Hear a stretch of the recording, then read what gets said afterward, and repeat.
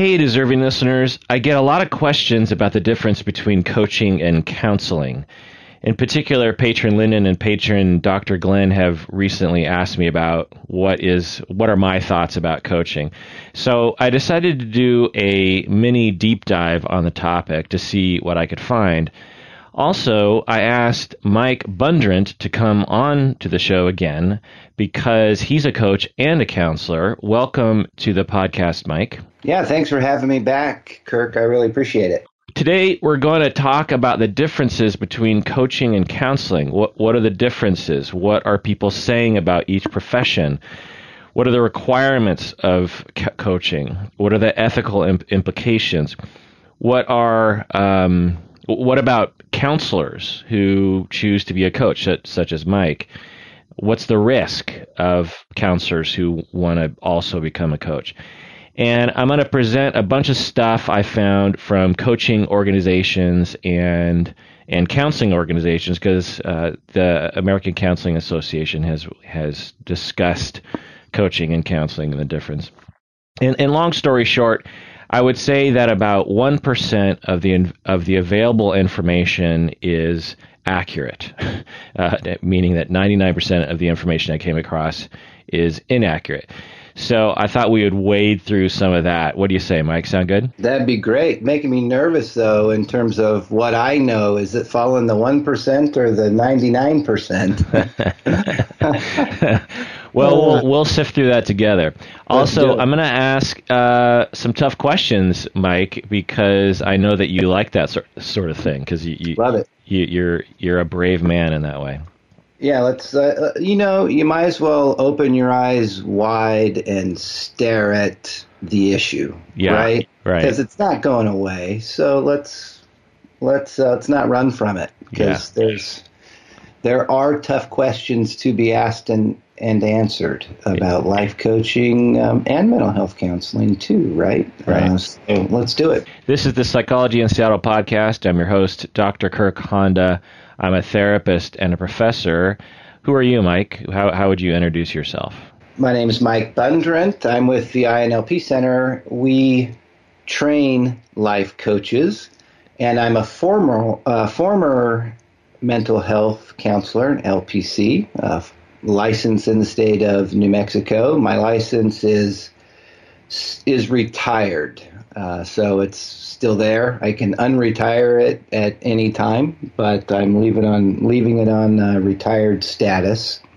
I practiced as an agency counselor, working under a psychiatrist and a clinical psychologist for several years, sort of working in the mental health system. And then I went and became a life coach and started training life coaches. So I've got a little bit of experience in both fields. Cool. This episode is just for patrons of the podcast, so if you're listening to this and you're not a patron of the podcast yet, this episode will end before the content begins. If you want to hear the full episode, you have to become a patron of the podcast by going to patreon.com. That's patreon.com. When you become a patron, you get access to hundreds of patron-exclusive episodes in which we do deep dives into various topics. And when you become a patron, you don't have to listen to the vast majority of commercials. And also remember that a portion of your monthly pledge goes towards various charities that we support. Okay, welcome to the Patron Zone, people. We love you very, very much for becoming patrons. Let's get into coaching and counseling here. So, full disclosure, I just want to start off by saying that I personally like the coaches that I've worked with professionally. There's a coach in Seattle that I've worked a lot with. His name is John Mace, and he fashions himself a Buddhist-type person who talks about Buddhism and mindfulness and stuff with his clients. He practices on Capitol Hill, and he and I have collaborated on a number of clients, and I really respect his work. I have, pretty intimate knowledge of how he operates because some of my clients will talk extensively about what they do with him. And in a way, I have to know what's happening because when I'm treating the client and they're also going to him, I have to become very aware of what's happening, and so although at first I was a little skeptical and a little unfamiliar with what it meant. It's like, so this coach is sending me clients and we're working together. What does that all mean? I just have to say, like, there hasn't been any problems, and the clients that have gone to him have told me that they've really enjoyed working with him. I think that there are at times, because I've had so many clients over the years between me and him, that there's a couple cases where I think John will not necessarily know that he is perhaps not doing coaching anymore. And I've had clients tell me that. They'll think, I think John is trying to help us with this, but I don't think he knows what he's doing because he's a coach. But the scale of it wasn't that severe, and it's not like therapists don't step outside their bounds of competence either. So it wasn't alarming. Anyway, so full disclosure, I just want to say that the one coach that I have very intimate experience with, I've had a very positive experience with. So let me ask you, Mike, just right off the start, because in case some of my listeners don't know, in our field, therapists and counselors, licensed people, tend to look down on coaches. Not all, but many. Is that your experience, Mike? Yes, not all, but many do look down on coaches. It's not something that, it's not something that I think anyone should be proud of. I think the looking down on coaches is probably because coaches are a threat in a way. They shouldn't be. The fields are pretty well delineated if you understand them. But I think therapists can see coaches as a threat, and I think there are some other, maybe even more justifiable reasons why that may be the case. Because if you're a therapist, typically you've had a lot of academic requirements of you. You've had a lot to go through to earn your license, and coaches do not necessarily, or many coaches don't have those requirements. They're not as much as required. Then you may find coaches who do blur the line, who do attempt to work with people who they shouldn't be working with, and so forth. And so, that's my experience. Yeah, that's my guess too. It really, even within the mental health field, everyone hates each other. That's what I always say.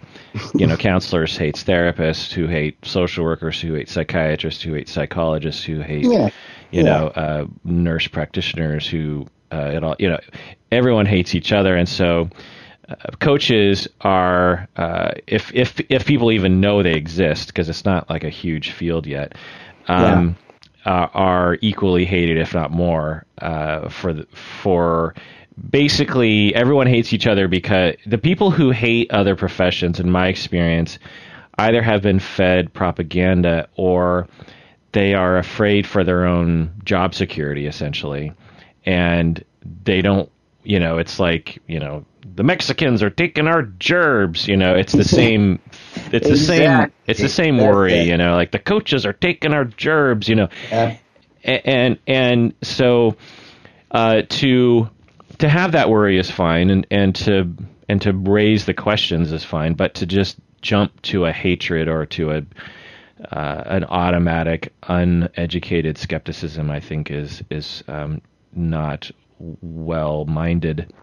Also, as you said, therapists go through at least some education and training and certification and licensure, whereas coaches don't. And so there's, I think, a worry that coaches will make us look bad in some ways, Anyway, so the history, I couldn't find a lot of good information on the history of coaching. What do you know about the history of coaching, Mike?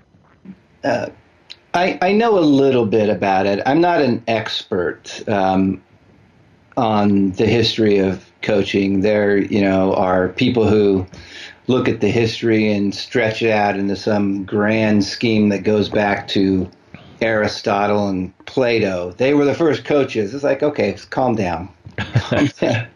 But it's sort of mostly seen as a movement that came from humanism.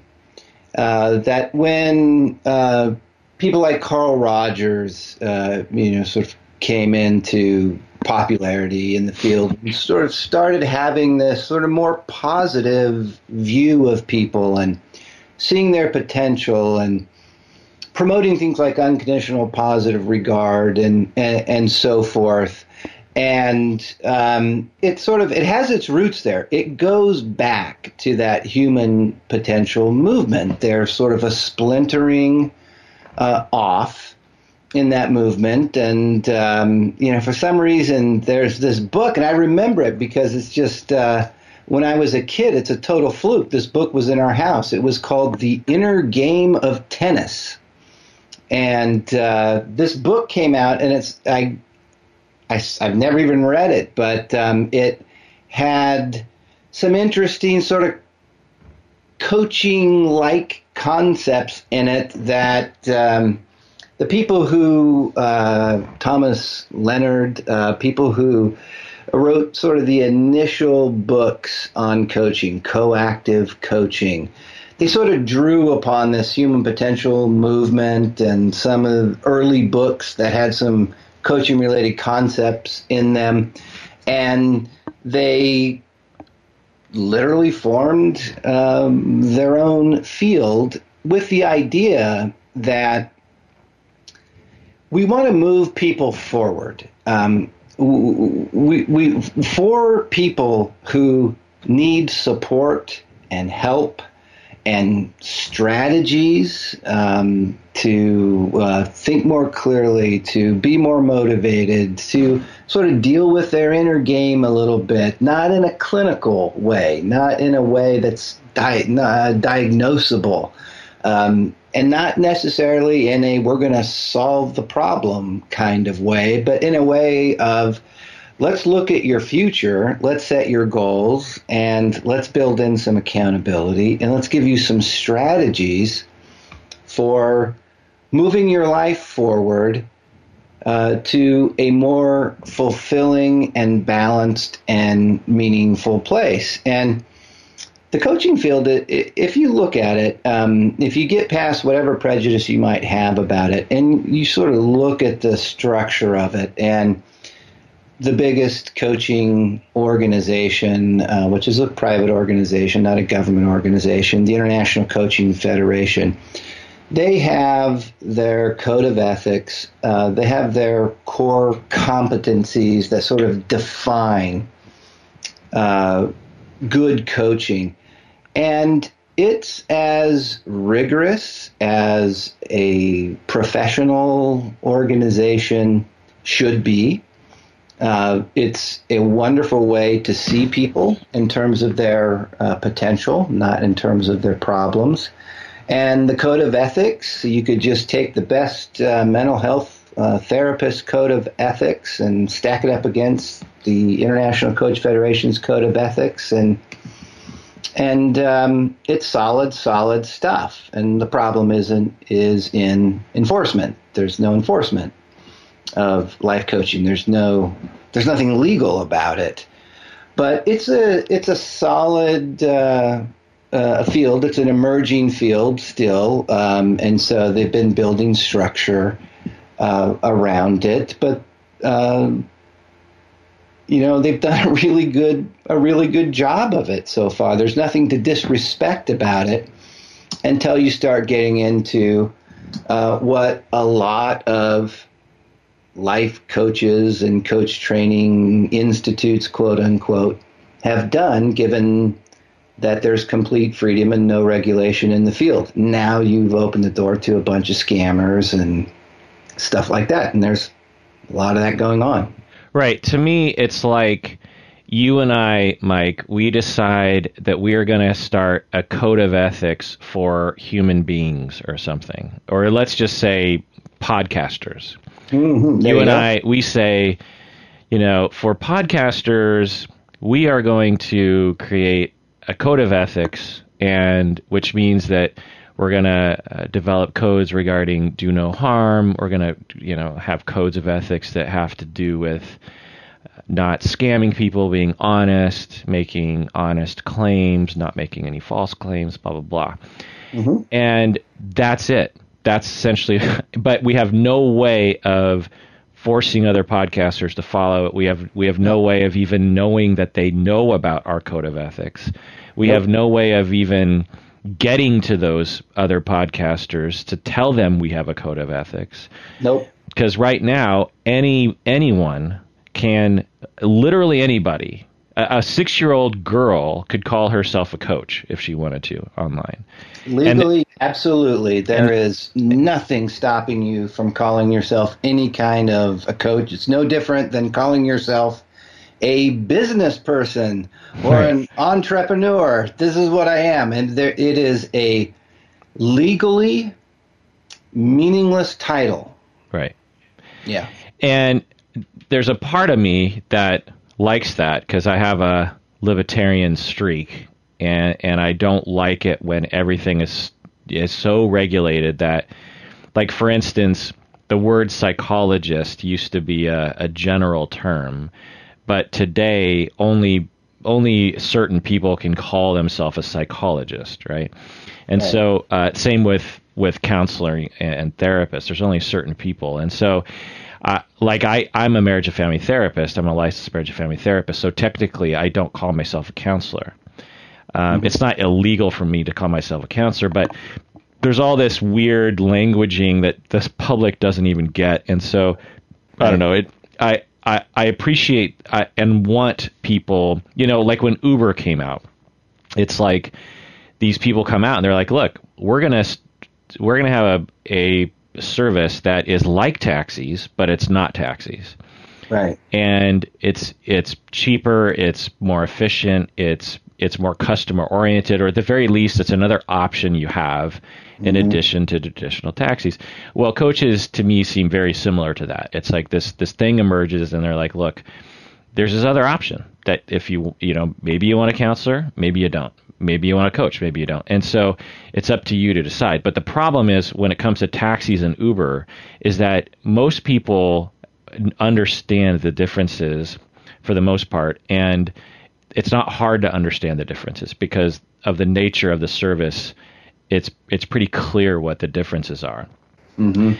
Like when I get into a taxi cab and I say, take me to, blah, blah, blah, they zoom off. They don't look at a Waze, a map program. They know exactly how to get there and they get there fast because taxi drivers are professional drivers and they know their way around a town.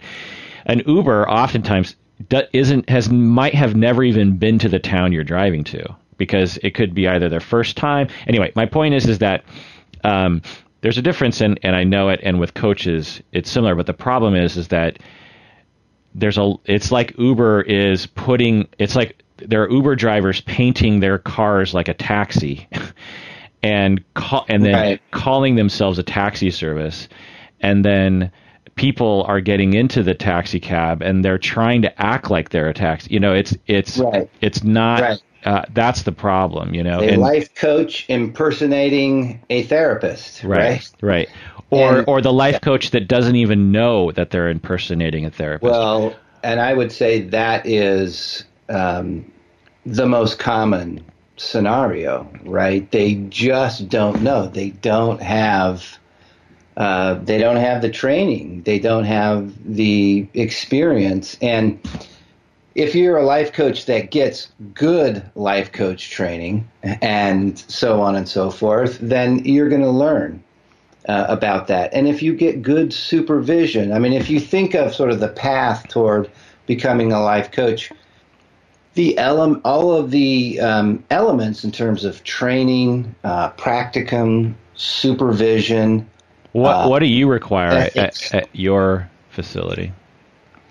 Well, there a minimum of 60 hours of training time, which is classroom time. Then you have to go through a mentoring program. You have to go to advanced coaching clinics where there are real life coaching scenarios presented, and then an additional 125 hours of sort of what we would call a practicum, where you are coaching and getting supervision. So that's the ICF Associate Certified Coach level, correct? Yeah.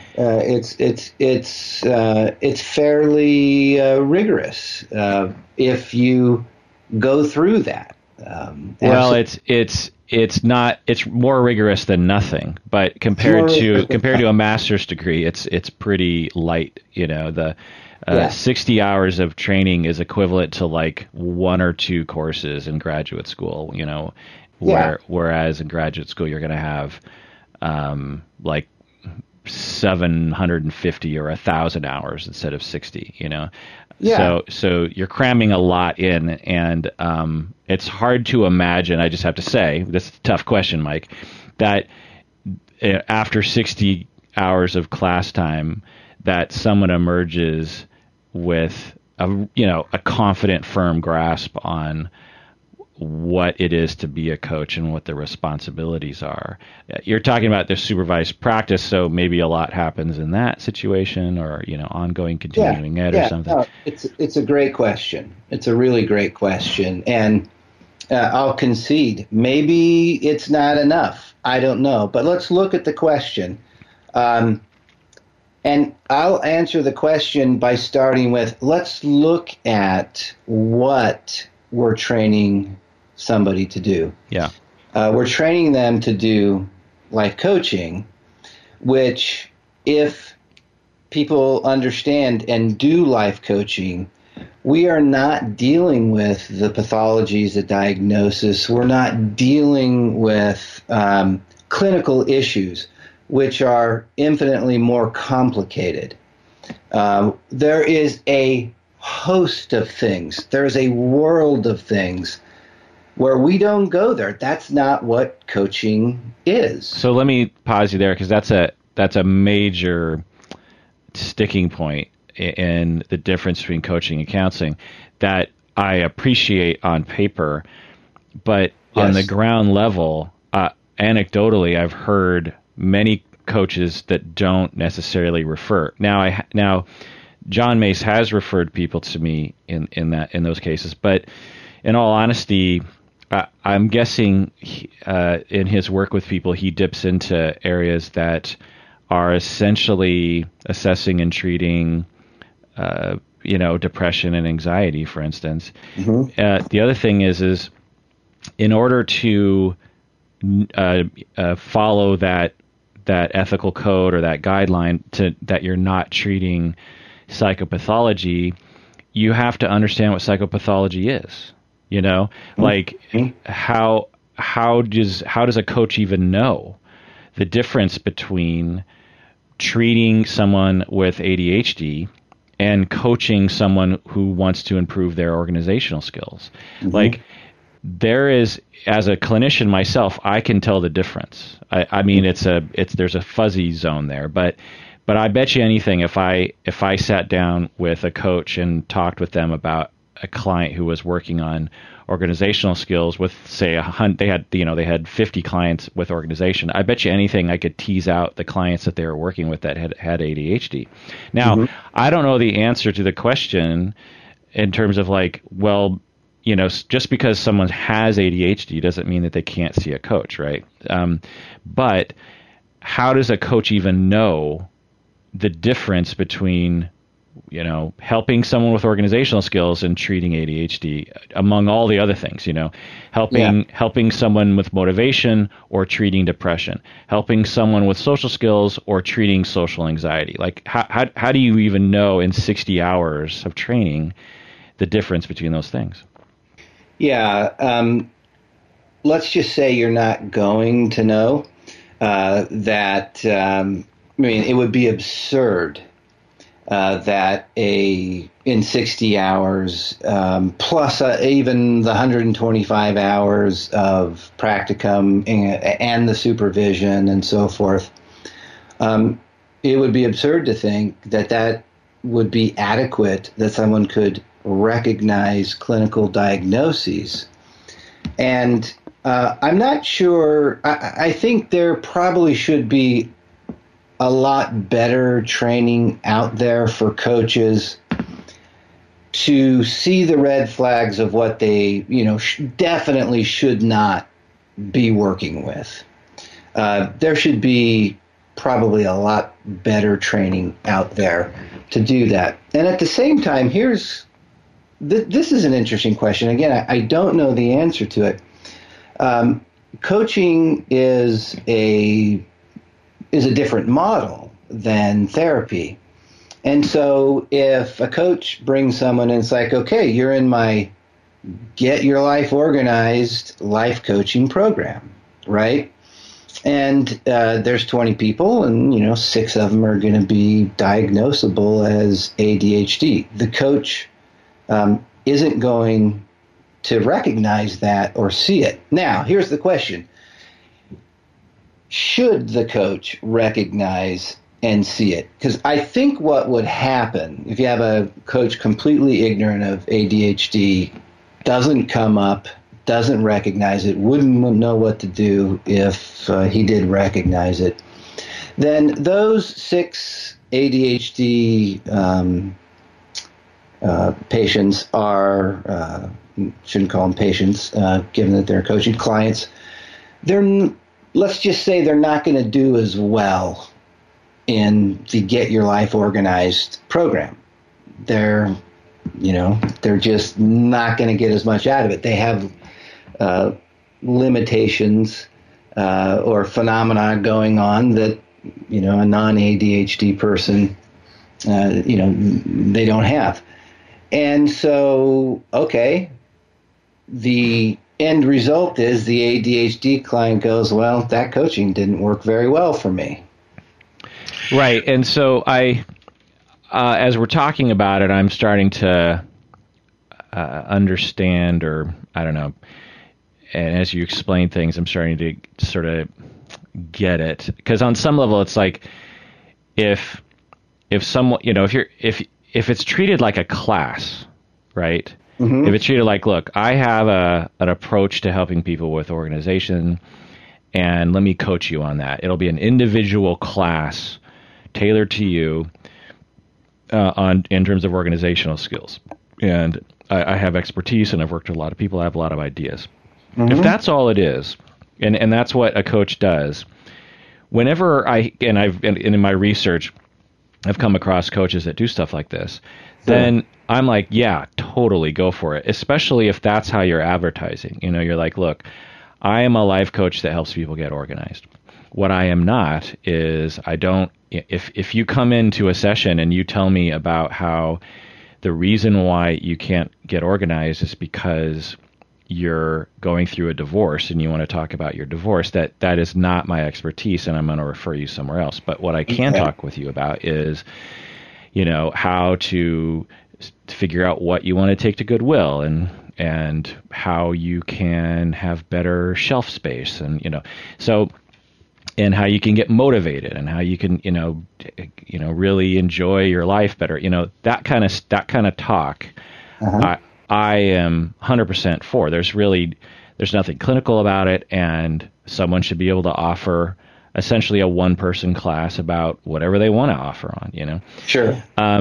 But the stuff that I see online, it is not that.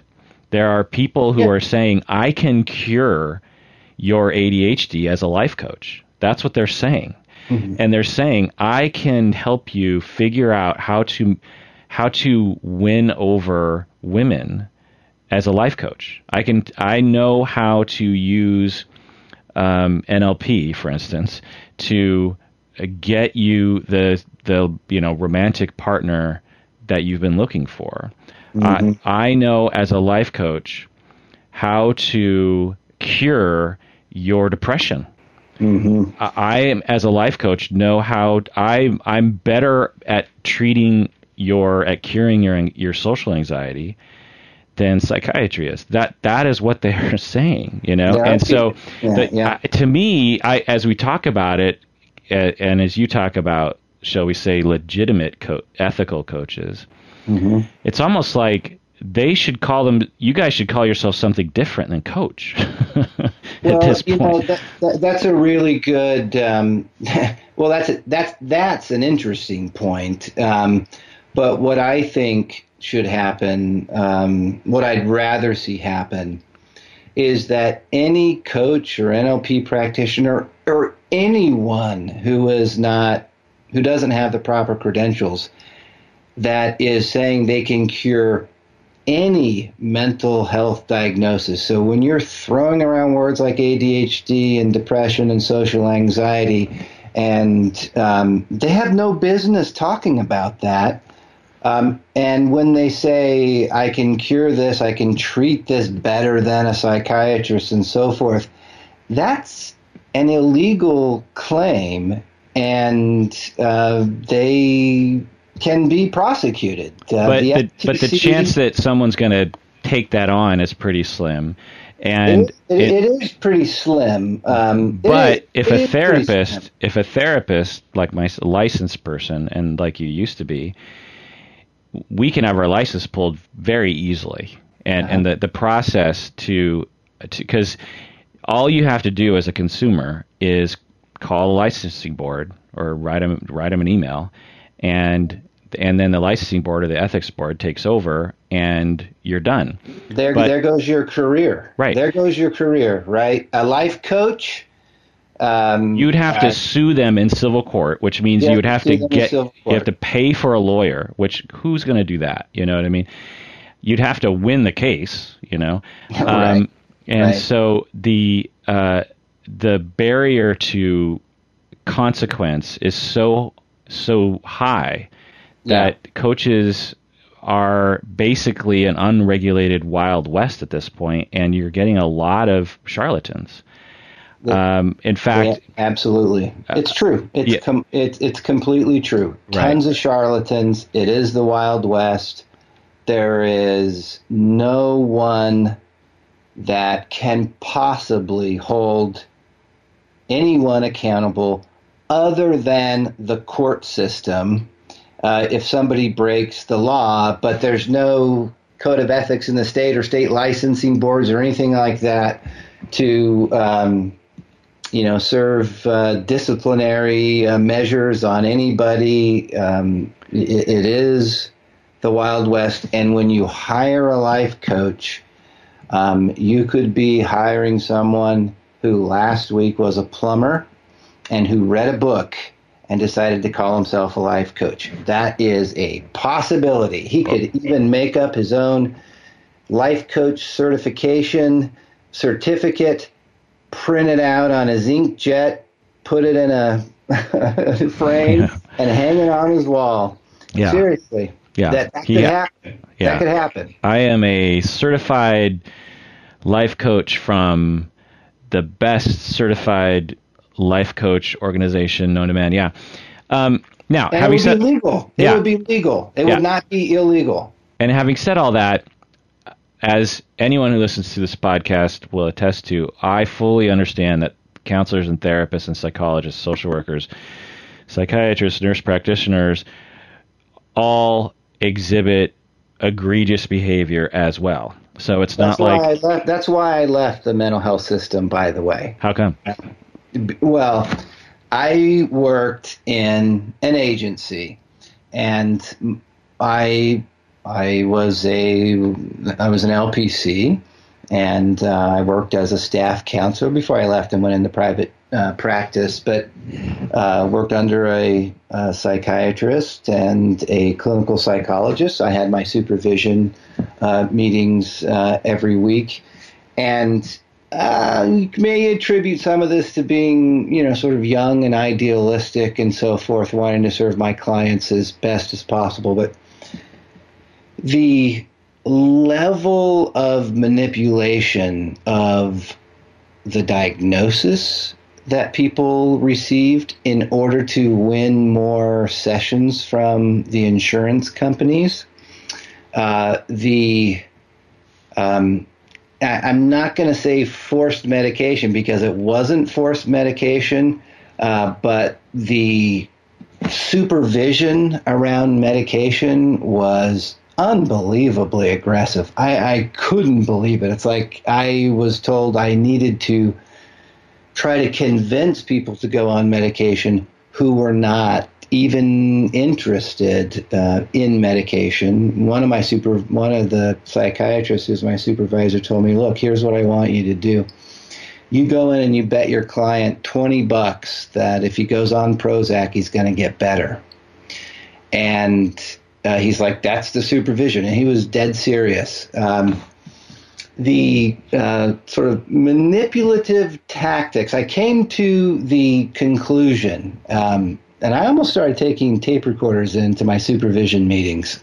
And maybe this was just sort of an example or a bad example in the field, but what I concluded was that there is so much going on in the field where the mental health agencies are run by the lawyers and the accountants, and the primary goal is cut costs, be profitable, and cover our butts, don't get sued.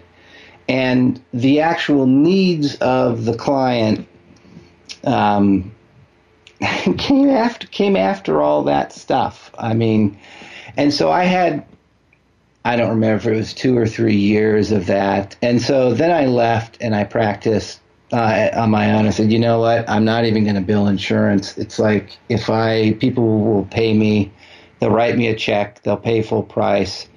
And if I can't get people to do that, then I went capitalistic on it, right? It's like, if I'm not offering the value of $125 an hour, then I shouldn't be doing this. And so then I went into private practice for the rest of my time in New Mexico, about 4 years. But I guess I'm saying there's another side to the story in which the mental health system, including all the education, it doesn't necessarily breed expert therapists. In many cases, it breeds really mediocre, incompetent therapists. Yeah, absolutely. It's very interesting to hear that. I have a very, again, people listening to this podcast know that I rail about this sort of thing that happens all the time. Your story does not surprise me. And it's upsetting, and it's a systemic problem. It's not; these aren't bad apples per se. It's the way in which a capitalism or Americanism kind of works in some ways, but it's also there's very little recourse that clients can take, or it's a scary process for someone in your position to report people or to speak out or that kind of thing. And so you have incentives, money incentives to do that kind of stuff sometimes. And so it's not as if mental health is without its problems, but there is a difference in that at the very least, the ability to strike back is just a lot more efficient, I would imagine. It's not like super efficient, but absolutely. Well, the mechanism is at least there, right? And the education, because all that psychiatrist and that psychologist, we know by definition took at least a couple hundred hours in ethics and standard of practice and stuff, if not more. And so at least we know for sure that they were given a chance to learn this stuff, whereas, coaches were and they knew it, that this clinical psychologist was, in his day, was actually a gifted therapist. He just sort of gave up the art and sort of went into business with when he got this contract to sort of become an HMO. But let me throw in one other very interesting fact, which will sort of also maybe put things in perspective, because when I got my license, my counselor's license, in the state of New Mexico in the mid 90s, I came out of college. I, did all the stuff, got my supervision hours, and did all the right stuff, took tests. But it was in the second year of licensure. In other words, prior to that, in 1994 or 3, New Mexico did not have a state licensing board for mental health. Right. In other words, it was, if you were a plumber, you could call yourself a counselor. Right. Early 90s, New Mexico, and I think they were one of the last states to come on board. So no, it was the same in Washington State. There was there was a license, there was a registered counselor that you could get for $40, and you could call yourself a counselor at that point. So and that changed, I think, around the year 2000 in Washington. Oh, really? That late? So the infrastructure and the laws and all that, it just takes forever to put into place. And life coaching is a much younger field. It's going there. Yeah, I was going to ask you about that if you would welcome that, because that I guess that would probably benefit you in a lot of ways, because you're trying to be an ethical coach and you don't want to be associated with charlatans, and people will come to your training facilities. And the Coach Training Institute, right? I mean, we've worked very hard to position ourselves with what, and you never know, but with what the vast majority of people believe is going to become the government of life coaching, which is the International Coaching Federation. It's where all the infrastructure is. They're constantly lobbying for it. It's been considered. Oh, they are. They're lobbying. They want that. They want to become that. It's been considered. I pay attention. It's been considered, I think, in a couple of states, and it's not passed yet. I mean, it's a field in its infancy, and it's sort of like, in order to prove that we need that bureaucracy, we have to demonstrate that all this crap can go wrong and people can get hurt. I mean, that's sad, but it's true, and it's definitely going there. I welcome it, because anybody who's who has integrity, and who's doing their best to be rigorous in the training. And again, life coach training is shorter, but the application of life coach training, properly applied, is in a much lighter, simpler area of life, and of somebody's sort of area of interest in hiring a life coach is not full of pathology, and a life coach shouldn't be going in that direction. And so the more infrastructure we can put in place, the more training and requirements, and I don't like bureaucracy, but I see the need for it, and it's just so embarrassing. Some of the people who call themselves life coaches and you'd like to weed those guys out. Yeah. So absolutely. So it'd become probably like a registered or certified, because it wouldn't be a license in all likelihood, life coach or something. And the problem in the United States is you have to get it passed in every state. You do. And you can't just go to the feds and say, like, let's do this one thing. It's on a state level. You do.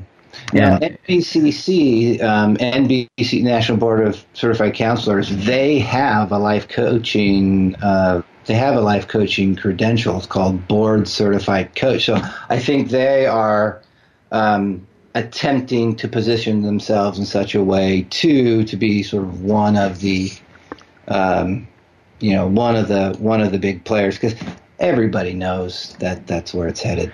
Yeah, and I welcome that. Essentially, a way of seeing it is they are a subsection of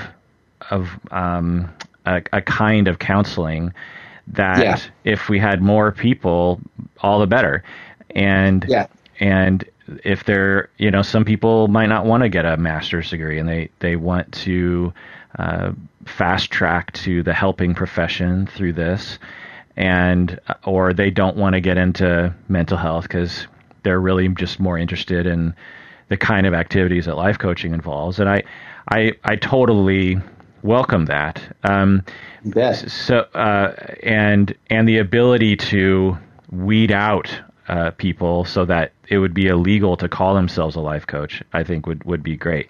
And that's the direction. I don't want to have to choose a different name for the profession. For me, I'm one of the good guys. Let's make it illegal for them. To call themselves. Let them call themselves whatever they want to. But Mike, let me ask you something. So there was that period of time where you went into private practice, and you didn't want to be like those professionals that you worked with prior. Why, or maybe you did, but why at that point did you not just say, I'm going to become the sort of counselor that works with positive psychology and solution-focused therapy and Rogerian therapy, and I'm not going to use insurance, and I'm not going to pathologize, and I'm going to be future-oriented, and I'm gonna do all the things that a lot of life coaches claim to do, but I'm going to stay within the field of counseling. How come you didn't do that? I did do that for the next 4 years. I was able to bill insurance, and when I left the agency, some of my clients came with me, and I managed to bill their insurance. So I still had to work with diagnoses for a while, but at the end of the day, I dropped the emphasis on diagnosing. It was a more humanistic approach. I utilized NLP. I wouldn't say that I turned into a life coach where I wasn't helping people deal with their anxieties, depression, their childhood trauma. I mean, I've been trained in a lot of the different modalities to help people with that. So why? And then what made the transition from that to coaching? Yeah. So a strange thing happened almost 10 years into my career, because out of college I became a counselor, and then spent the next 10 years doing that, and I got this opportunity, of all things, to run an engineering firm, and I took it. And the logic was, I'm 31 years old, 32 years old, however old I was, and all I've done in my life is sit in a counselor's chair. I've never sort of been part of any kind of office politics. I've never had employees. I've never kind of been part of the world that most of my clients live in every day. And so I got this sort of long-term vision that, if I take 5 years, maybe more, and just go into the world of business, I'm going to be a better counselor in the end, because I'll have more breadth, more experience as a person. So that's what I did. I wasn't looking for it. It was just this opportunity that came up. It was this really great engineering firm, all Fortune 100 clients, and it's like I'm traveling around and mixing with sort of the high-end business people, and I thought that was kind of cool. I thought, what, this is like a great opportunity, and I'm going to be a better counselor in the end. So I did that. Then you can never predict the future. One thing leads to another. I ended up in California running some other business, and got done with that. I started a newspaper. It's like I ran that for 8 years, and the whole time I was training NLP in Tokyo for 6 weeks a year through this whole time. And I don't know, it's sort of like, okay, when I got ready to work with people again, I wanted to put our NLP training, which ultimately we've added a life coach training, online. The internet had become the big thing. Let's figure out how to do that right. And that's really 90% of my emphasis. And then I get people who request to coach with me and have a small private coaching practice. But it's, I don't do the coaching part full time. And I just decided I wasn't going to hassle with getting whatever my license transferred and whatever I needed to do. And is there an education gap? And I mean, I just didn't want to hassle with going through all of that, dealing with practicing as a mental health counselor in California. And there it is. There's no regulation in the life coaching industry. I got training as a life coach, got certified as a life coach in the meantime.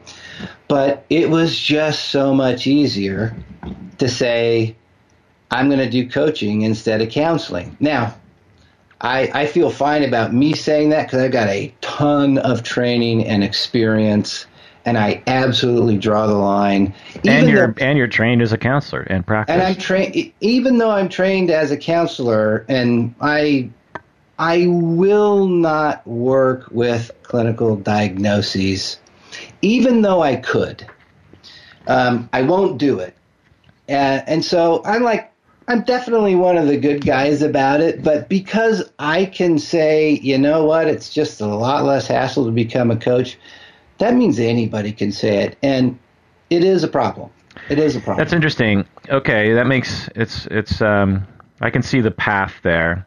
We'll have another episode in which we talk about neurolinguistic programming, which sure. I'm sure people are like, what's he talking about, NLP? So that's interesting. Yeah, NLP is associated with coaching for whatever reason, which I don't really understand, but maybe we can get into that in another episode. But so you were into helping people understand NLP and and teaching classes on that, and then you decided to start a NLP training thing in the States, and then you added on the coaching to that. It's when we really wanted to figure out how to do the online education thing and sort of transfer the skills, and kind of nobody thought it could be done.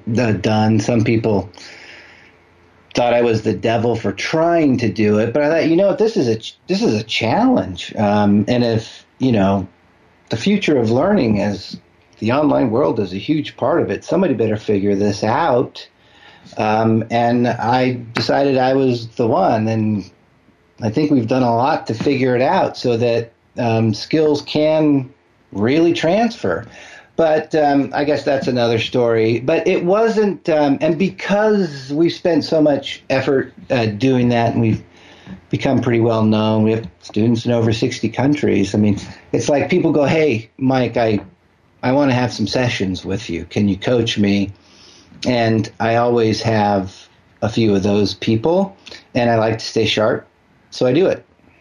Great. Well, so that makes a lot of sense. I want to get to some of the things in my notes here, just so we don't not get to them.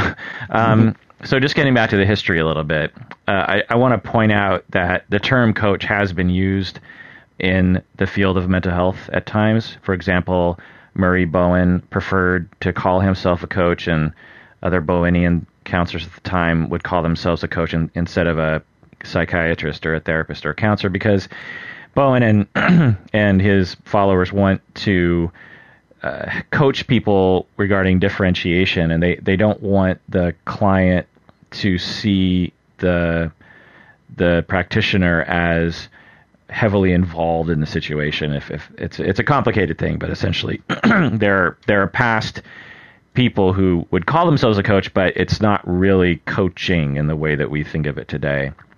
It's a similar move when they decided to start calling patients clients. There's been different movements here and there over the past 150 years. So we've been talking about the International Coaching the International Coach Federation, which was founded in 1995, and it claims to be the largest coaching organization in the world. They have 3 different levels that I found. The first one is the one that you're training toward, which is the Associate Certified Coach level. The second level is the professional, which looks like 2 to 3 times as much work as the associate. And then there's a Master Certified Coach, which is 200 hours of training, which is about, a third of a master's, maybe a quarter of a master's or something, and 2,500 hours of experience with at least 35 clients. And that's a lot of experience. 2,500 hours of coaching experience is a fair amount. So if someone called themselves a master certified coach, and and they had that stamp of approval from the ICF, I would be impressed by that effort, considering the fact that they didn't have to do that to practice. Also, Patrick Williams is a psychologist who founded ICF, and he's saying that coaching is the hottest trend to hit the self-improvement business. And so, I don't know, he just says that. Tony Robbins, most people know who Tony Robbins is. And I don't know if he calls himself a life coach, but on his website, there's talk about the difference between a coach and a therapist. And I just wanted to read that and hear what you think about it, Mike. Mm-hmm. It says here, a life coach would be able to offer guidance by clarifying and achieving personal and professional goals, by creating business plans, by working to improve communication skills, by achieving financial independence and security, by achieving a work-life balance, by starting a new business or growing a current business. Do all those things sound like life coach objectives? Yeah, they do. It's just ironic that it's on the Tony Robbins website. Clearly his team of lawyers wrote that. How come? Right? I don't know is there a controversy around that? Tony Robbins is, I kind of have conflicting views of Tony Robbins because, he in many ways put NLP on the map in the ways that nobody else could. I mean, he got his start by taking an NLP practitioner certification. That's what started it all for him. And back in the day, we have to talk more about NLP, but, back in the early days of NLP, it was, very much therapeutic applications. It was all about how do great therapists do therapy. So at any rate, they would teach this something in NLP. It's called the fast phobia cure. How do you cure a phobia quickly? It actually works a fair amount of the time if you are working with a simple phobia and you do the technique correctly. So a lot of NLP trainers would, call people up on the stage, and it ends up being this big dog and pony show, but someone who comes up and is afraid of snakes or what have you, and whiz-bang, do the fast phobia cure, and hey, they're holding the snake a few minutes later. That's a dog and pony show. I happen to know that in the therapist's office, it also works legitimately a fair amount of the time. At any rate, Tony Robbins went through his first weekend of practitioner training, and he must have been 20, 21 years old. He went out on the next week or whatever and got on some talk radio show and called out the local psychiatrist and challenged the psychiatrist to bring one of your patients down to such and such hotel, bring your most difficult patient, and I'll cure them, and I'll cure them way better than you can. And the psychiatrist did it. And so it's like Tony went out and basically did everything that you and I are saying should never be done. And now you read on his website, life coaching is this thing where you can help people reach goals. That's not how Tony approached it at all. How did it go in the hotel room? Well, I wasn't there. I've only heard sort of second and third hand. Oh, they didn't film it. I don't know if there was a film with it, but from what I understand, it went really well. Tony ended up looking really good, and that was sort of the catalyst of him launching his career. And he got on another radio show and another one, and being the show. Yeah, I mean, I just have to say, like, if I mean, I'm not a psychiatrist. I'm a marriage and family therapist, and currently in my practice, which is a small practice, most of my clients are what most people would call in the self-actualizing zone. Yeah. Although there are people who have, legitimate trauma reactivity today and PTSD. Mm-hmm. And I have to say, if I chose my most difficult client off the top of my head and brought them into him, I guarantee you there's no way that he would be able to really change that person within a short amount of time. I can tell you the scam if you want.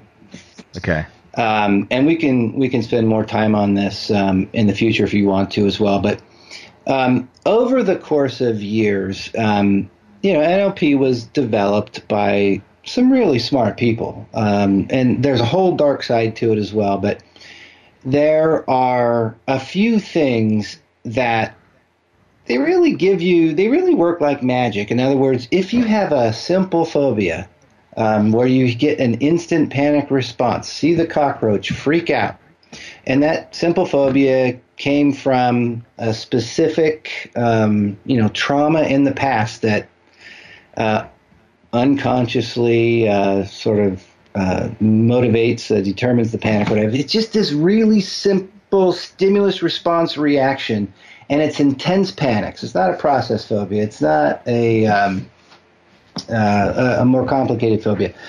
This fast phobia cure kind of works like a charm. Right, so I could get that. Okay, so here's the scam. But a psychiatrist brings in a schizophrenic client. Here's the scam. An NLP trainer goes up on stage and goes, check it out, here's a snake. They're freaking out. It does a little whiz-bang magic, and suddenly the person's okay. And they're holding the snake. And that's real. That's legitimate. That can happen. Yeah, absolutely. Now, here's the scam, which is that there's only a few examples of stuff that works like magic like that. And the structure of a phobia, if you think about it, is really, really simple. Right. And so the NLP trainer says, you know what, you guys, there's nothing more intense than a phobia. People can have them for decades, their lives being run by this phobia. They're living in fear. And in 10 minutes, we take it away. Can you imagine what else it can do? And then go artfully vague. And everybody's imagination runs wild. And yeah, this is the sort of stuff I was seeing on YouTube a lot. There's a lot of NLP and coaches giving lectures. There's a I don't know if you know this one guy that I found a lot of videos or seemingly prominent coaching videos and NLP videos. His name's David something. I can't remember his name, but lots of that kind of talk that is very typical to those kinds of speakers, where they will, and Tony Robbins included, honestly. And who was that other guy who was on PBS a lot? But there's these certain things that they will do that James or Matt James. An older guy. He always wore sort of jazzy sweaters. Anyway, I don't know. There's these certain demonstrations that as a person who thinks about this sort of stuff and analyzes it, I'm like, oh, I get what they're doing. They're essentially doing a little magic trick on stage, and then they proceed to artfully generalize that to areas that are not likely to generalize to. It doesn't apply. And so even, anybody with their feet on the ground who thinks about it at all knows that even personal development if you take it seriously, is a lifestyle. It's a lot of work. Life is difficult. Change.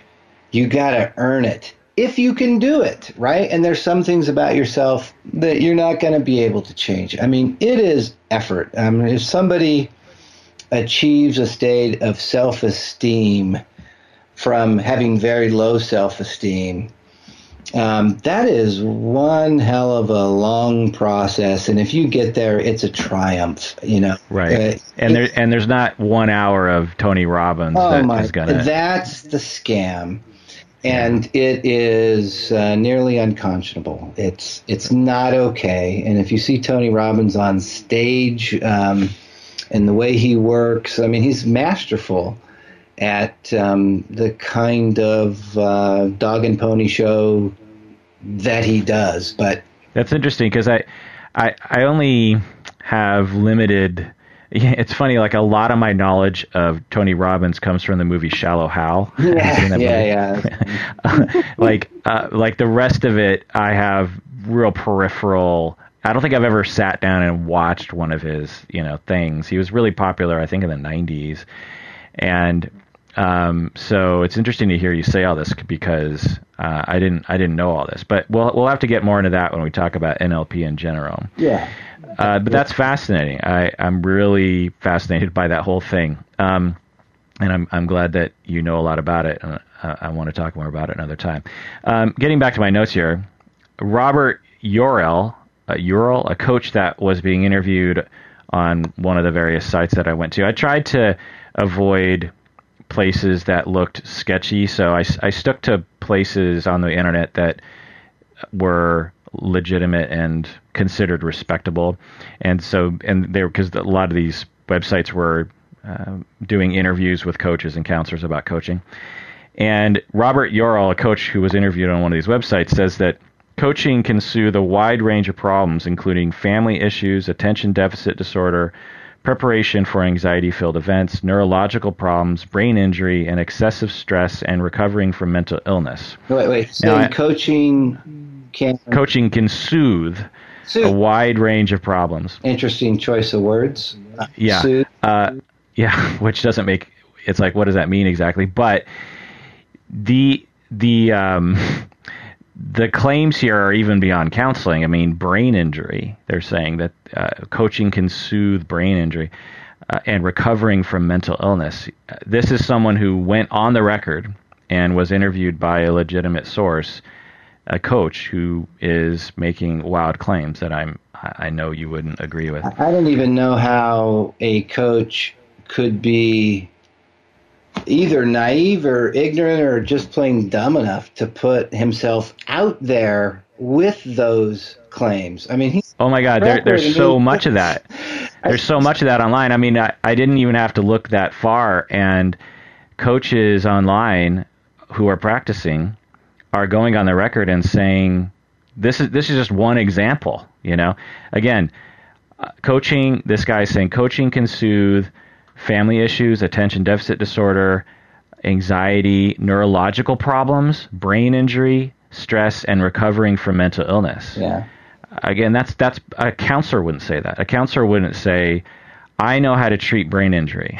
They would never say that. No. So now again, you would have to take this person into court. You would have to get a lawyer, and whereas in the future you will be able to report him to the coaching board, state board, who have the state board that regulates the license. Yeah, and he's out of business. Yeah, right.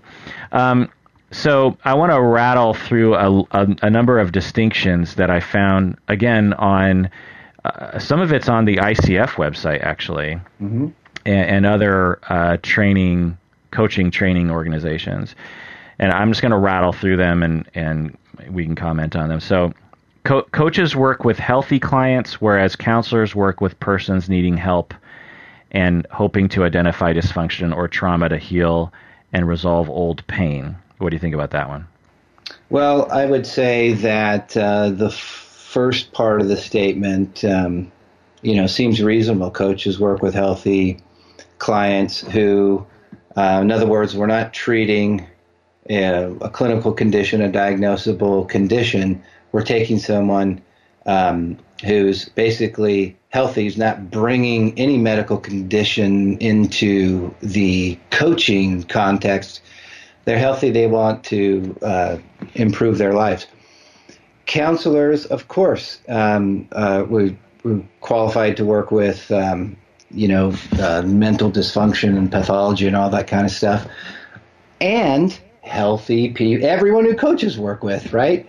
I mean, right. As a counselor, you may want to just focus on helping people self-actualize who are getting close to that, right? Right. I'm glad you're saying that, because online, all the distinctions that are mainly being said by coaches, honestly. Yeah. Every time they would make a distinction, I would say, well, therapists do that too. So what coaches need to be saying is, coaches help healthy clients, and counselors and therapists also help healthy clients. And in addition to that, they do these other things. You know what I mean? They do. Which very few coaches online were saying these sorts of things. Other things are, coaches assume emotions are normal, and counselors assume emotions are a symptom of something wrong.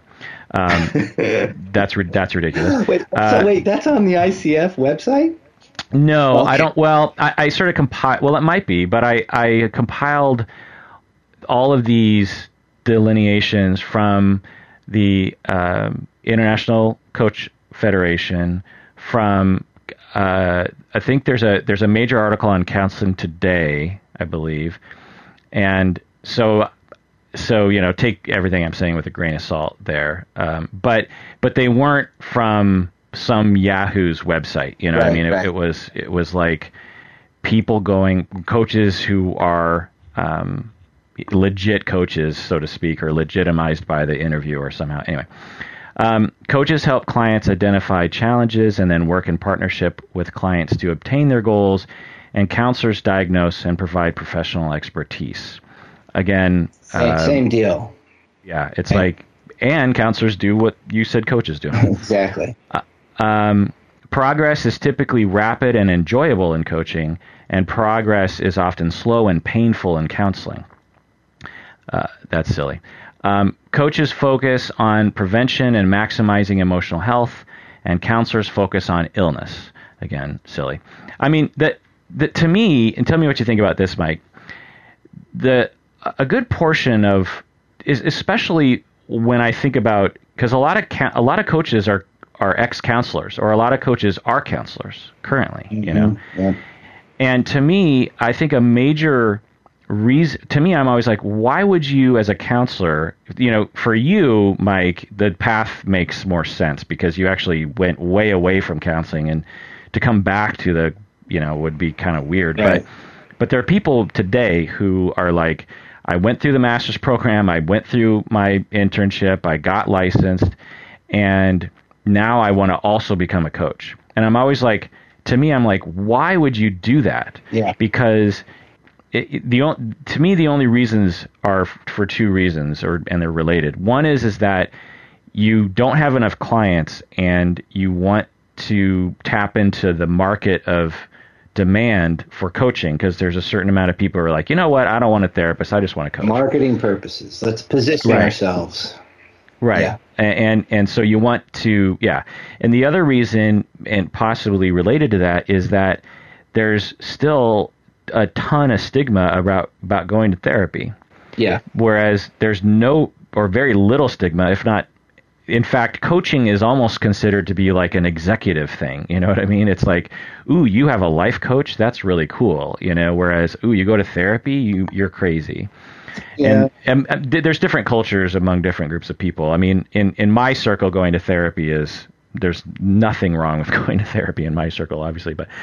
But I think that because of the tremendous stigma around hiring a mental health person, people are like, well, I'm much more comfortable getting a coach. And then that creates this demand, even though those people probably should be talking with a counselor. Right. But they're just afraid about the stigma. Does that make sense to you? Yeah, that makes sense. And at that point, who do they turn to determine what they really need, right? I mean, I've heard some pretty smart people say that I don't think this is ever going to happen, but it's like maybe you should go to a counselor first to rule out,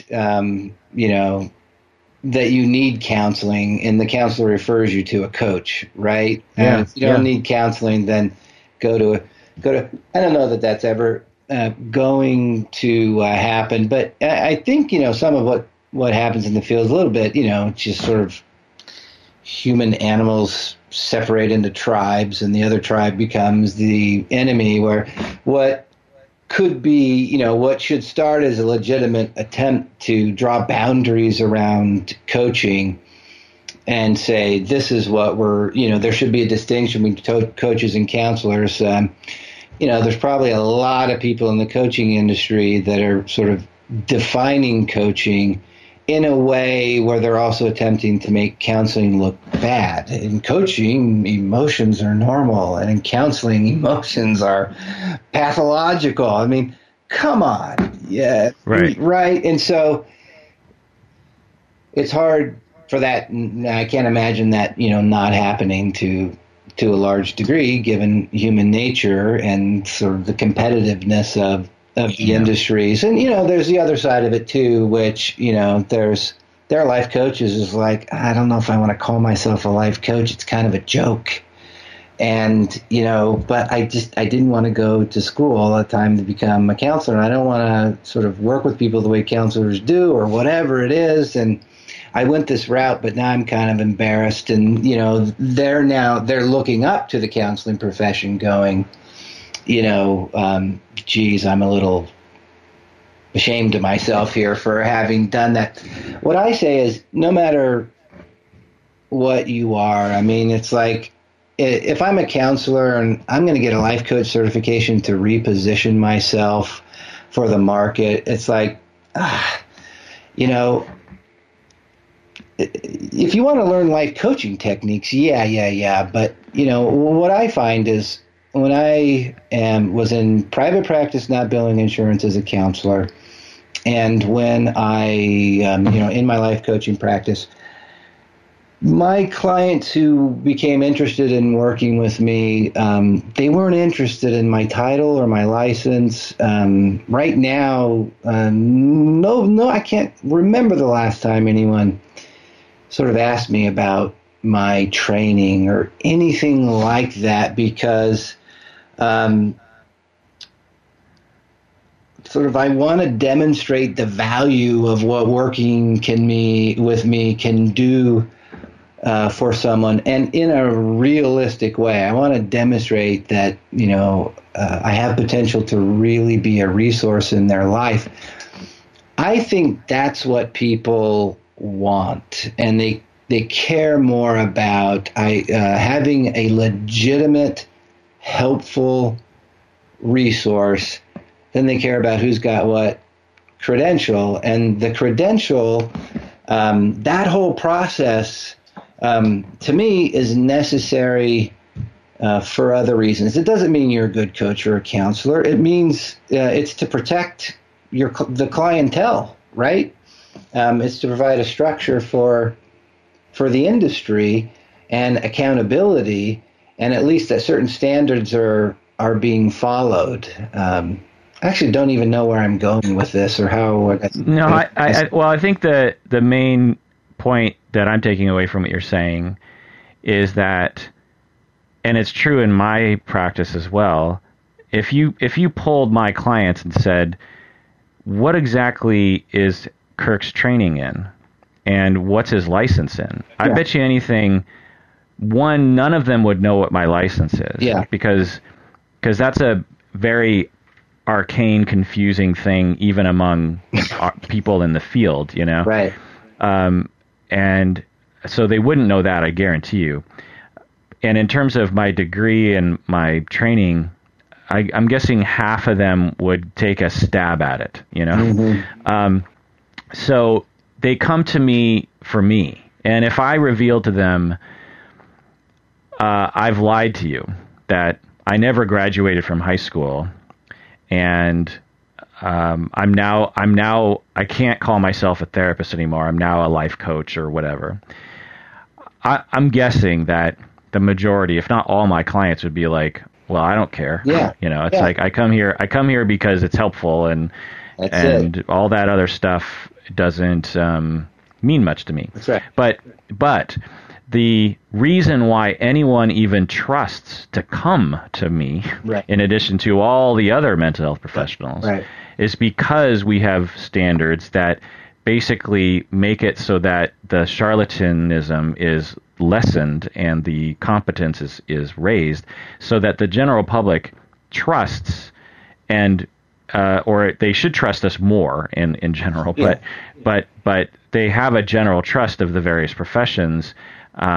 If whereas back in the day it wasn't so much that way, yeah. right? But anyway, yeah. The other thing I want to say is that we're talking about the competitiveness that coaches are feeling against counselors. They're saying, well, counselors are all about pathology and coaches are all about positiveness, yeah, and how ridiculous that straw man is.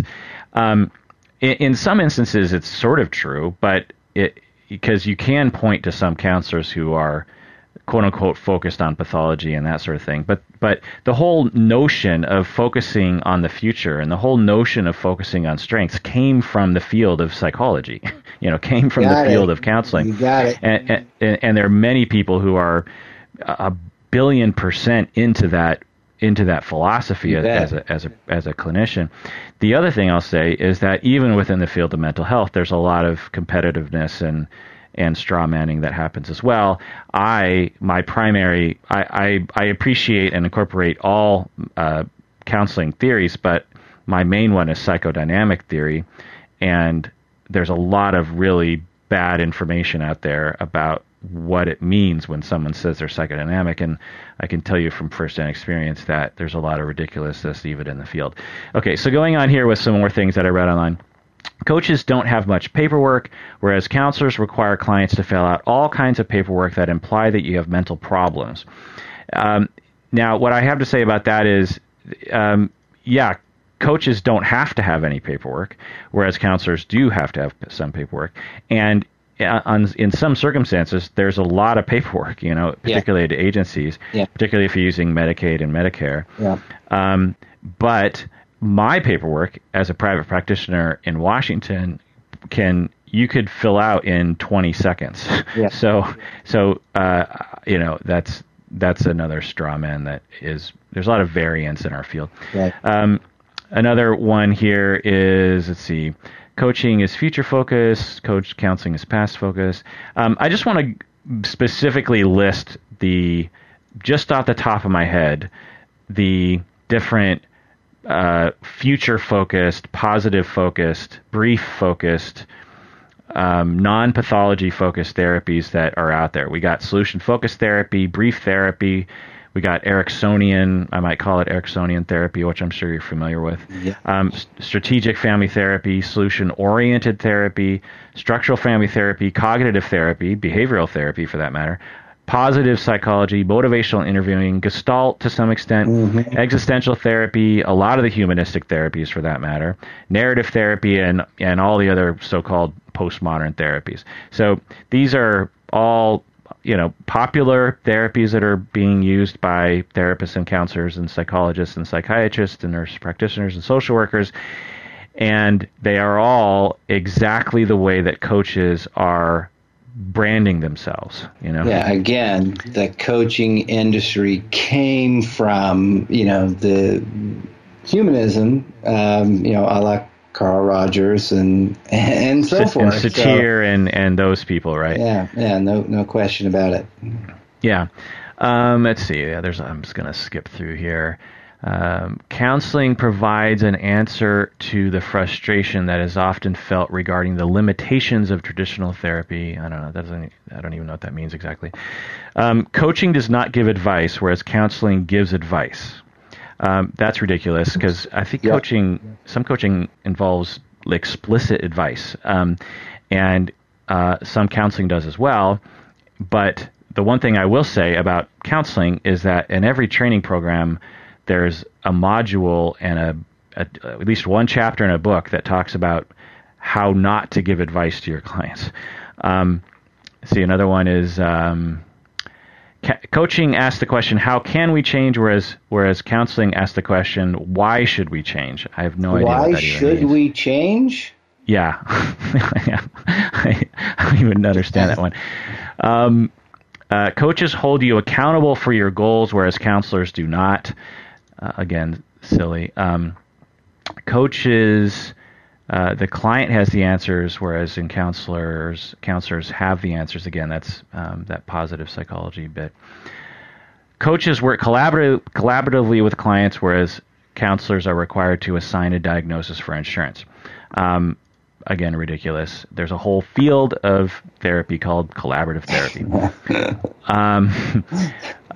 Other things, okay. Larry Pfaff, a counselor and associate professor at Spring Harbor University, and he served on the Michigan Board of Counseling, so he has some experience on coaching and counseling, and he did a study on coaching, and he concluded that many coaches are not adequately trained, and would, however he defined that, and might essentially be practicing counseling without a license. He said that some coaches are well trained and doing good work, but many are not well trained and are possibly harming clients, which you're agreeing with. He also found that many coaches make wild claims about the effectiveness of their service. So there's been some research into it, and again, once you get the state certification or licensure. Well, yeah, and that's why it's important. Even our conversation today adds a grain of sand, on the beachhead or whatever. That's why it's important to bring all this stuff to light, because it's all justification for putting some structure in place, right? Right. Yeah. Right. Let's see. So ethics here. So the ACA Chief Professional Officer, David Kaplan, is quoted in an article saying that licensing boards do not necessarily differentiate between. So if you're a counselor or a psychologist or therapist or social worker or a psychiatrist or nurse practitioner, and you want to also provide a coaching service and you market yourself as a coach, because this is where it hits home for me, because I've had supervisees come to me and say, I want to start marketing myself also as a coach. Right. And at the time, I had to really sort of quickly figure out the ethics of that. Right. And this David Kaplan is basically saying exactly what I came to the conclusion, which was that you are a licensed, trained professional, and if you call yourself a coach, that doesn't relinquish your responsibility. Exactly. You still have to follow the highest code of ethics, and you still have to follow the standard of care. And if you're a counselor or a therapist and you take on a coaching client, and your coaching client says something that requires mandated reporting, then you still have to do all that. It's my understanding as well. It's like, oh wait, I'm coaching today, so I don't have to report this abuse. No, of course not. Right. Right. Yeah, I can do whatever I want.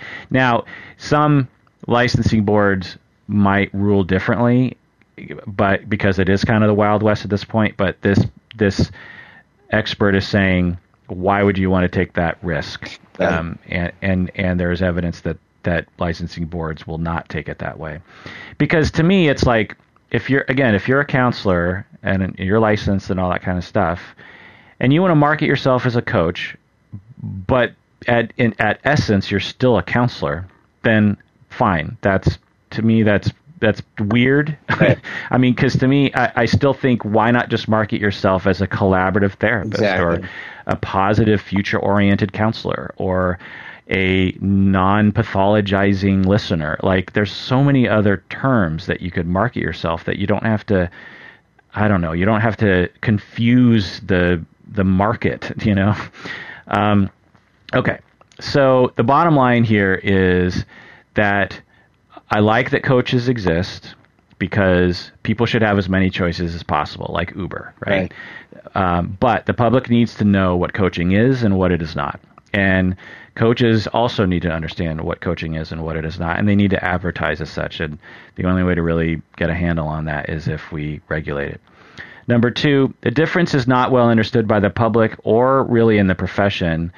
People need to know that a coach could be a highly trained person with a lot of experience, or they could be someone who just dropped out of high school and just decided to call themselves a coach. So that needs to be. And I would add a caveat there that they could be a highly trained person who's also incompetent, and there could be a PhD, therapist who's got all the credentials who's also incompetent.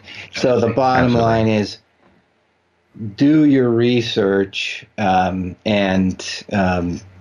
go on the evidence and keep your eyes open throughout the process that you go through. And advocate for yourself, and that goes for any profession, even the medical profession. Number three, many coaches in training programs are making dubious claims about the differences between coaches and counselors that need to be looked at critically. Number four, counselors who wish to provide coaching services need to be trained and supervised by a counselor/coach. So if you are a counselor and you want to also call yourself a coach, you need to find a counselor/coach to supervise you and train you. And you still need to follow the highest level of ethical codes and legal responsibilities. Number five, it seems to me that the stigma is a major motivation for people to create something different than counseling and therapy. So we obviously still need to do work on reducing that stigma. That doesn't mean that will eliminate the coaching profession, because I don't think it will.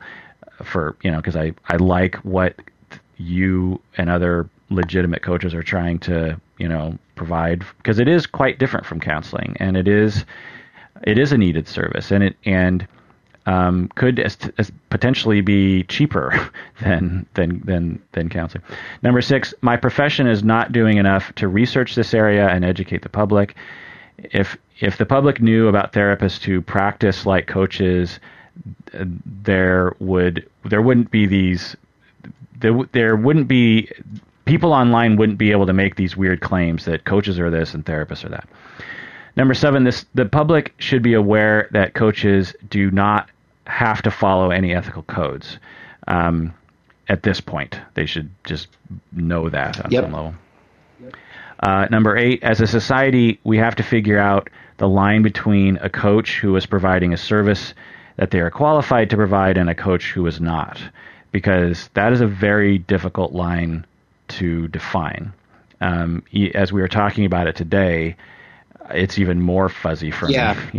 Like when we were talking about you're helping someone with ADHD, you're helping them organize. Well, what is that line, and how do you determine that line? I think there's a lot.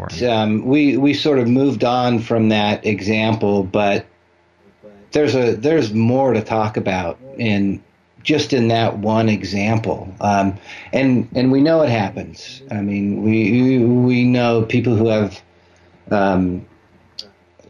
clinical issues, whether they know it or not, they go to coaching. It's there. It's in the room. Now right. What? There's a whole other discussion. What do you mean? Well, what's the topic sentence there? It is, there's a flurry of questions come. Should they be in the room with a coach? I guess that you could, take that extreme point of view. If they're in the room with the coach and we know there's a diagnosis, the coach should probably have to follow a protocol. And I mean, I tell people, if you get someone with a diagnosis, and it's on the table, you need to then become a part of their team, where their doctor and their counselor or psychiatrist, whomever, knows of your existence and can communicate with you if need be. I mean, there needs to be some sort of a protocol for that. And then there's a really interesting question about it with you have a life coach with the ADHD person's having a hard time getting organized. The life coach is going to experience the ADHD in the client, but not going to quote unquote see it, right? I mean, they're going to be in the room with it, but they're not going to recognize it as such and know what to do with it. So, what happens then very likely is the client goes, man, I'm really struggling with this. And the coach says, what seems to be getting in the way? And now, technically, the coach is treating ADHD. Right. Or is the coach treating ADHD if the coach doesn't know that it's ADHD, and maybe the client doesn't know it's ADHD, right? It's just in the room. And what's the harm if they don't know? Because if you're just, even if a room of observers says, well, it looks like that person's treating ADHD, the second question is the client being harmed by that? Is a major question, because with something like ADHD, there's not a huge risk of harm in that situation.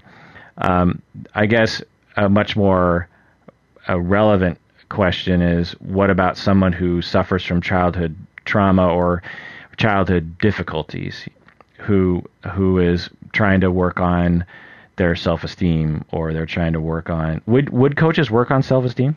Coaches would work on self-esteem, and I would make a case to say that there absolutely is a way to work on self-esteem well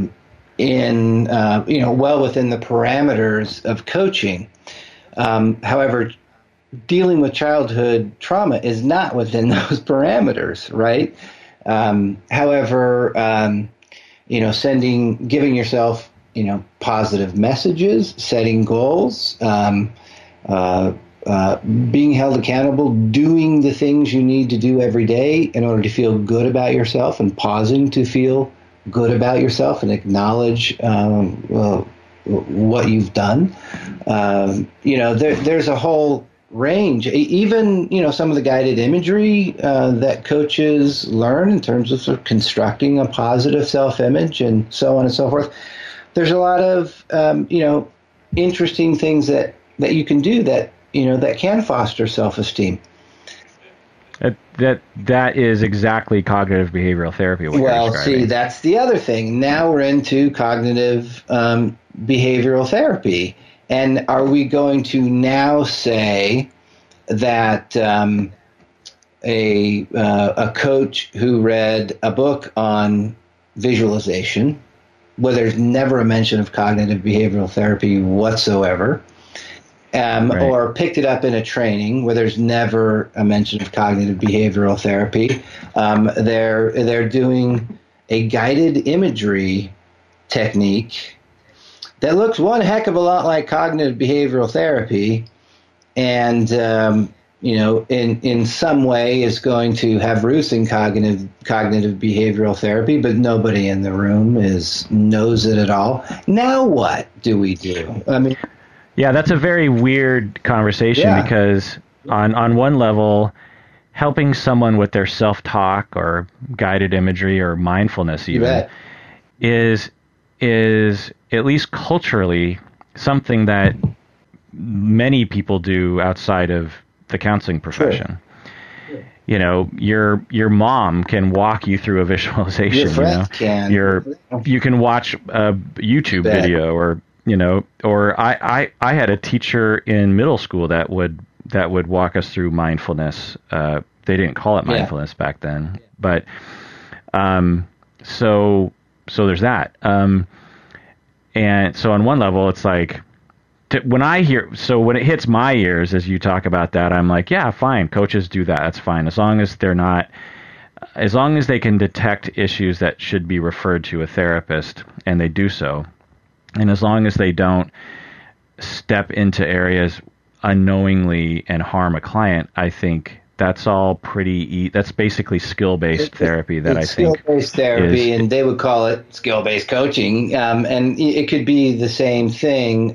Where I go with it is, absolutely 100% do not do any of the above to treat a clinical diagnosis, because that's against. But it's interesting because if it's self-esteem, great. But if it's global depression that includes self-esteem, or PTSD that includes self-esteem. When it hits, this is interesting. Sorry to interrupt.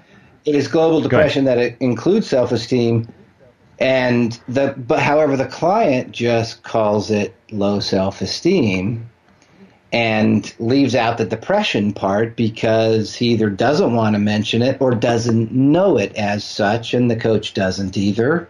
And now depression's in the room, and we're calling it self-esteem, low self-esteem, and now we're working on it. Right. And it's, in my eyes, treating depression, which when I hear that, I think, fine. It doesn't bother me that much.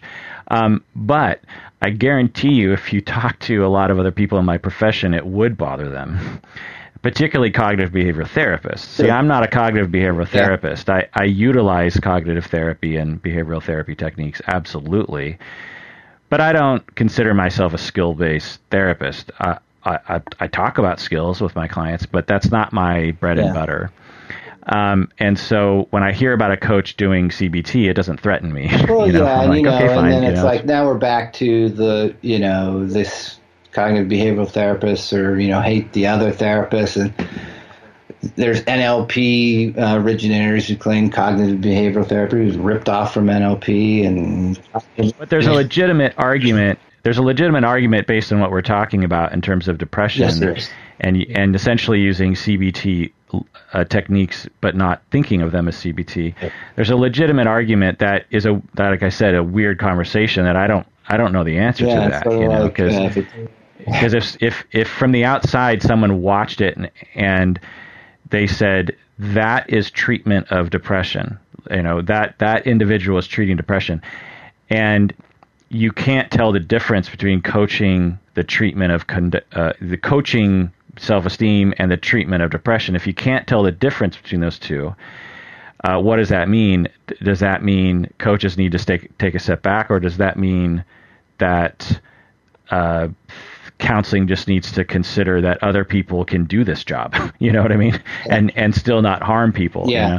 They're very, I don't know the answer to that. Either. They're very provocative questions. I clearly don't know the answer, and attack on all fronts. Counselors, calm down a little bit.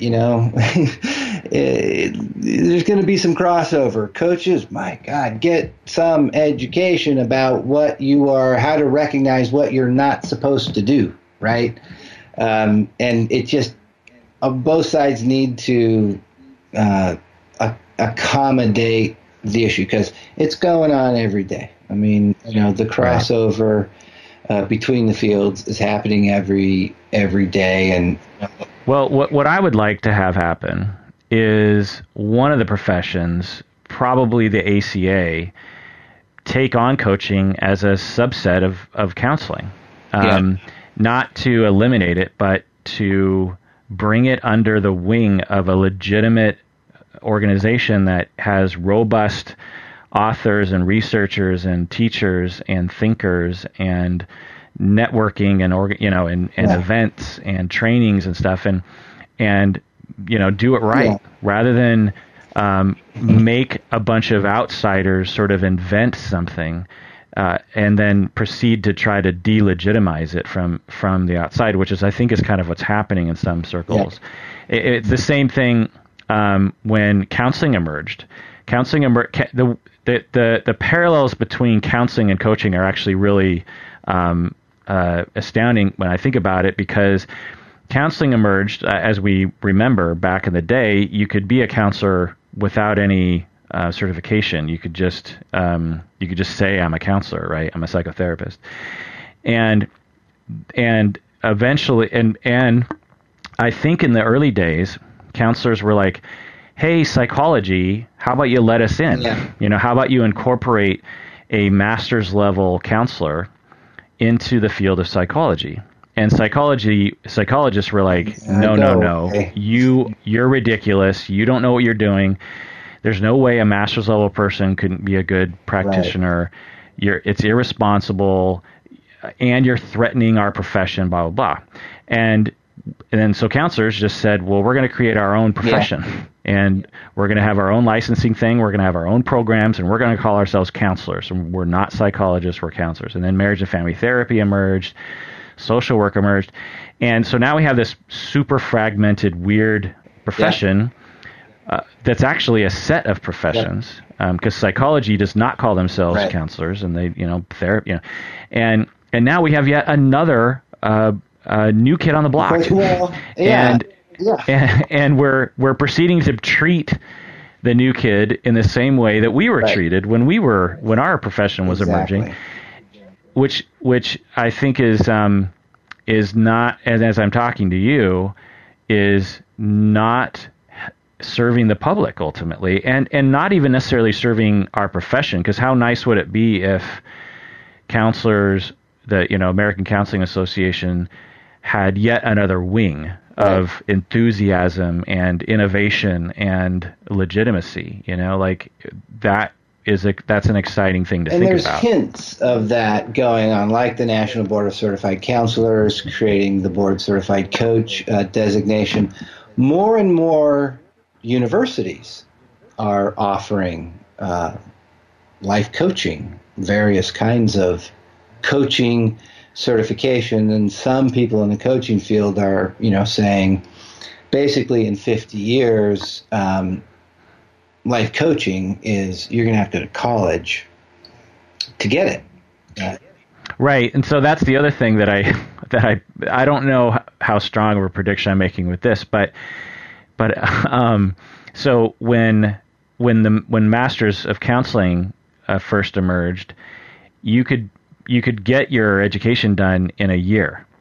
By the time I got my master's in counseling, you could get it in a year and a half. But marriage and family therapy was more rigorous because it was trying to legitimize itself in relation to stigma, and so mine was 2 years. But now it's like 3 years to get a master's in counseling. And so in 50 years, if things go according to a reflection of the counseling profession, coaching will be a 2-year master's degree. Yeah, it will be. And as it stands now in university, I think it's in several universities. I wish I could name one, but legitimate universities as professional certification programs. But there's, it's pushing a little bit in that direction. That gives sort of private life coaching institutes, stomach cramps or whatever. It's like, what? Well, you would just expand your offerings and also become a legitimate online college institution.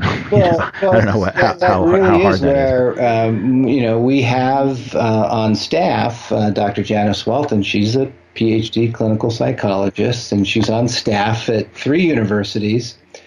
And we're saying, Dr. Janice, she's made her our continuing education coordinator and so forth. And it's like, Dr. Janice, lead the way, right?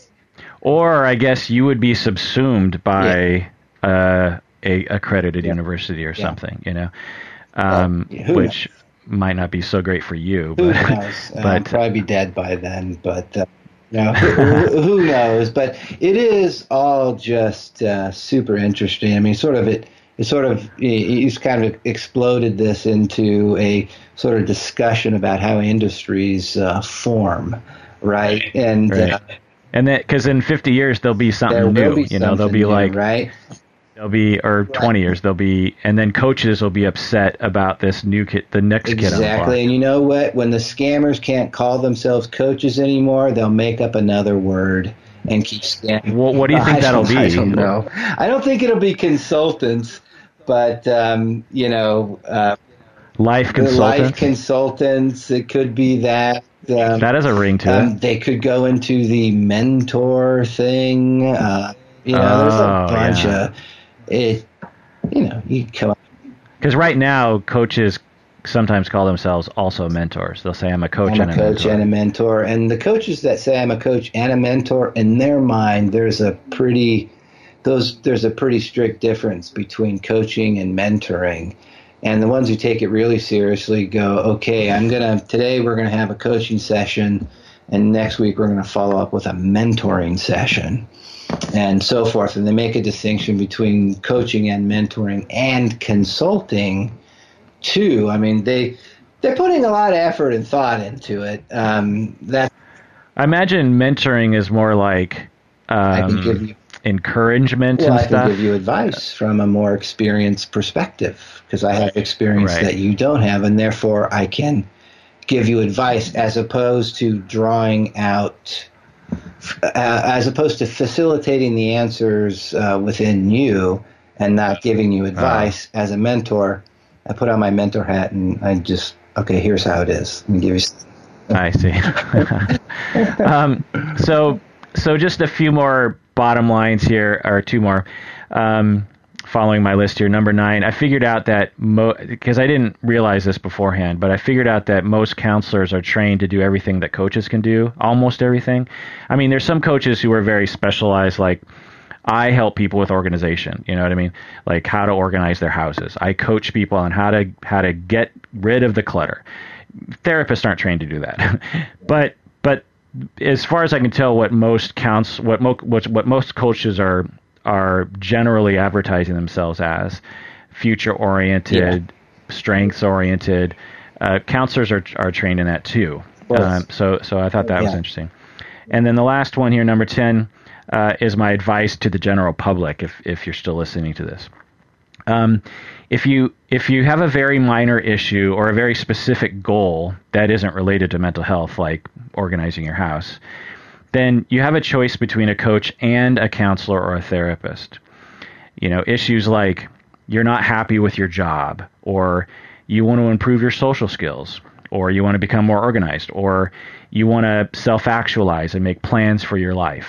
Your kids just launched out of the house and you want to figure out your next phase, and so you can go to a coach or a counselor. Now, some counselors aren't oriented to those kinds of things, and so you'd have to do some research there. But I'm guessing most coaches are oriented towards those goals. But if you don't have a minor issue, then you should hire a counselor. And you should know that many so-called minor issues often blossom into non-minor issues. I recently had a client that was like this. They came to me with, on paper, a very minor issue that would be very much in line with what a coach would provide. And by session, midway through session 2, it was very clear to both of us that that was just the tip of the iceberg. And what they really wanted to talk about was something really quite deep and very much in line with what counseling provides. And so if you're thinking, I want to go to someone I feel an urge that I want to talk to someone about this or that, I think following Mike's advice, go to a counselor first, run it by them, and see how that goes. And then if things are determined that it's appropriate to choose between a counselor or a life coach, then maybe go to a life coach at that point. Or just be careful about the sorts of things that you go to therapy for. Or if you go to the coach and these deeper things emerge, then obviously go to a therapist at that point. So what's the last word here, Mike? Last word, I can tell you the words that are going through my head as we're sort of thinking about, advice for the public, which is take a lot of responsibility for yourself, right? A lot of responsibility for yourself. And you decide to go to a coach and you have some impression, any impression that the coach, regardless of training, is not so well equipped to handle what you're talking about, don't talk about it with the coach. Go find a counselor, right? I mean, don't count on a coach to refer you to a counselor either. They may not know. And don't count on a counselor referring you to a coach because they may not have a high opinion of coaching, right? Or they might not even know coaches exist. They might not know coaches exist, and you know what? They might not have ever had the experience of a really high-quality coach. Anyways. Yeah. So, Mike, where can people find you? The INLP website. INLPcenter.org. That's our website, INLPcenter.org. Here's the final takeaway. There are more questions than answers at this point. That's my final word. Well, that does it for that episode of Psychology in Seattle. Thanks for joining me, Mike. Whatever you're on the podcast, I learned so much. We're going to have you back on a couple more times to talk about NLP and maybe another time to talk about hypnosis. Oh, yeah. You're a treasure trove of information, and I'd love to pick your brain on those things. That's great. Thanks for joining me out there. Please take care of yourself because you deserve it.